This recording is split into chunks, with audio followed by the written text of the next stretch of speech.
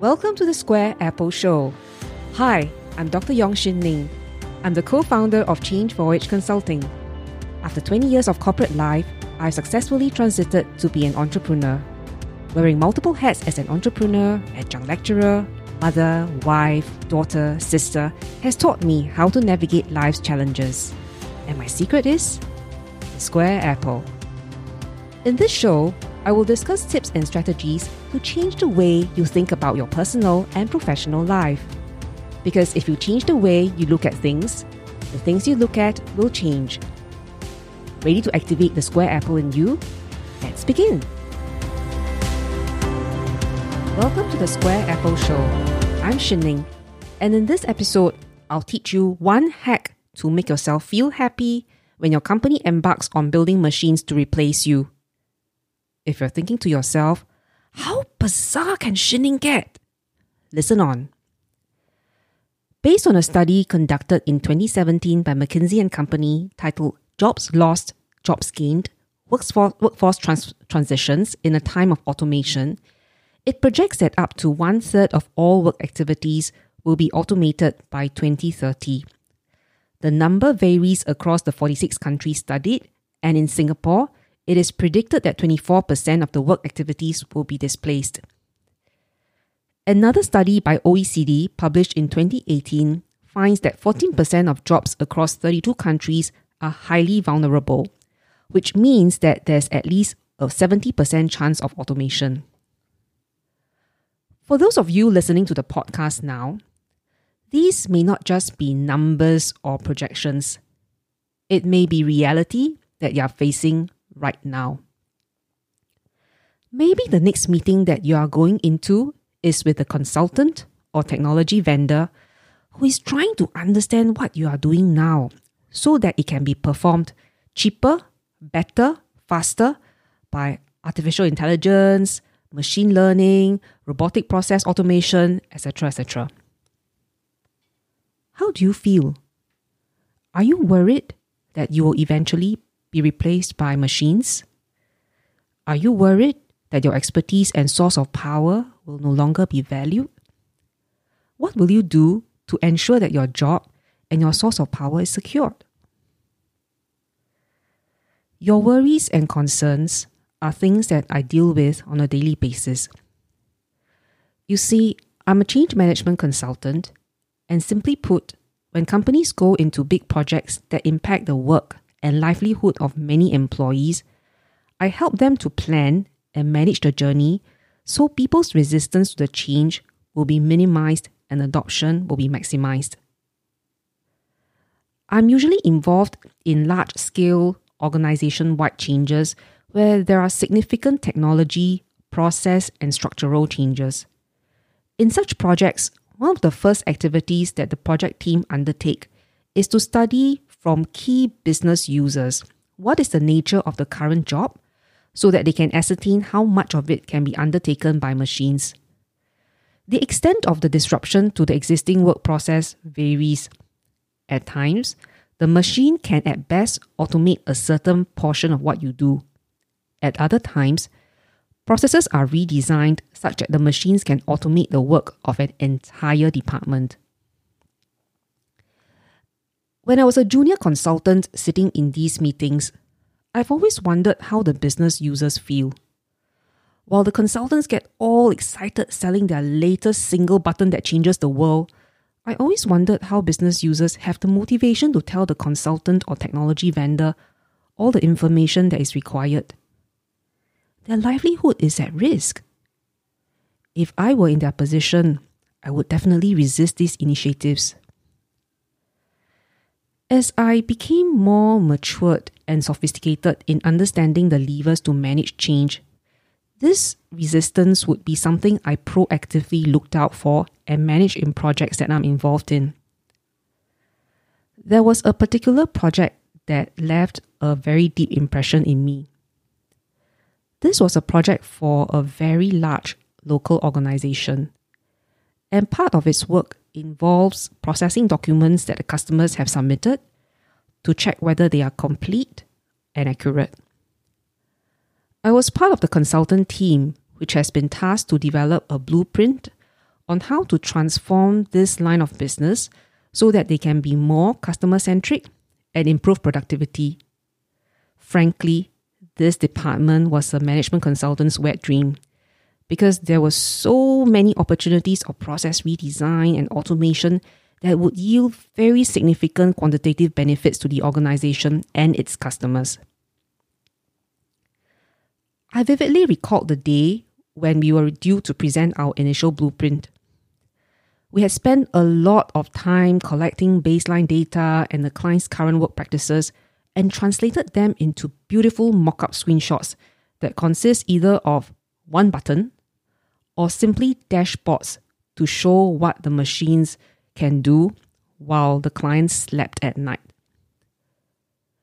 We were all very excited and our good work was very well received and acknowledged by our client sponsor. However, when our client sponsor asked her head of department for comments, her response seemed lukewarm. Or if I may be frank, her response was cold. Looks good lah, have to see how. I turned around and looked at her as she spoke, and I thought there was an overcast over her face, which was definitely a stark contrast to her cheery self which I saw at the beginning of the meeting. Then it dawned upon me.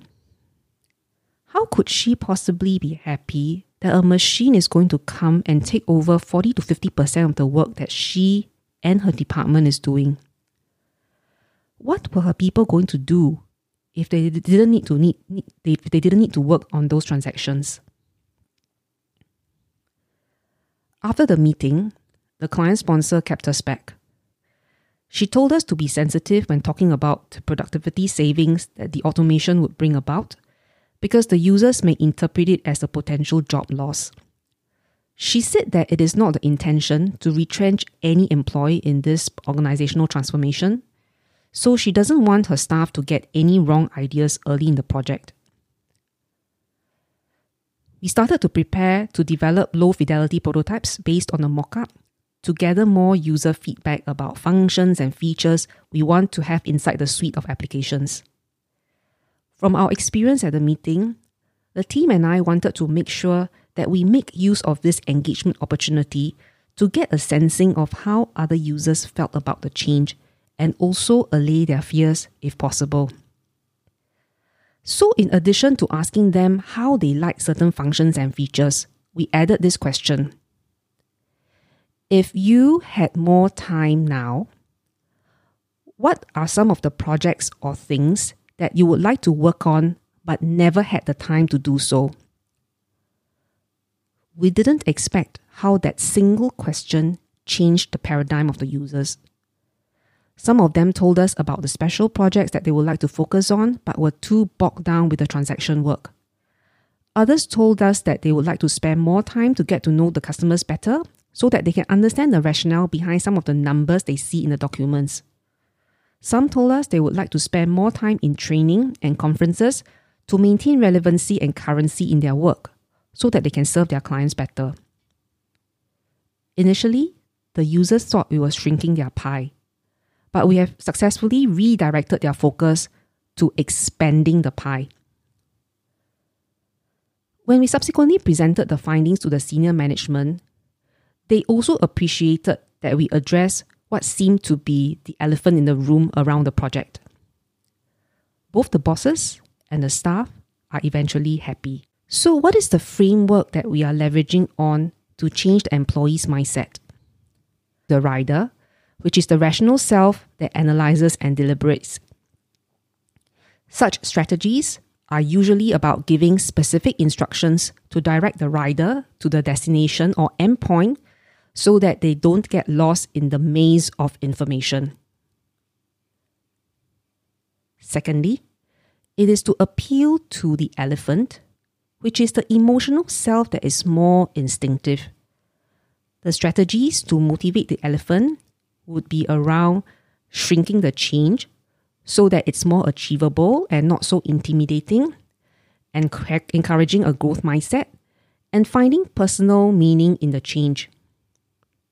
Finally, we can also change the path, which is around changing the habits of the people or changing the environment so that it's easier for everyone to adopt the change.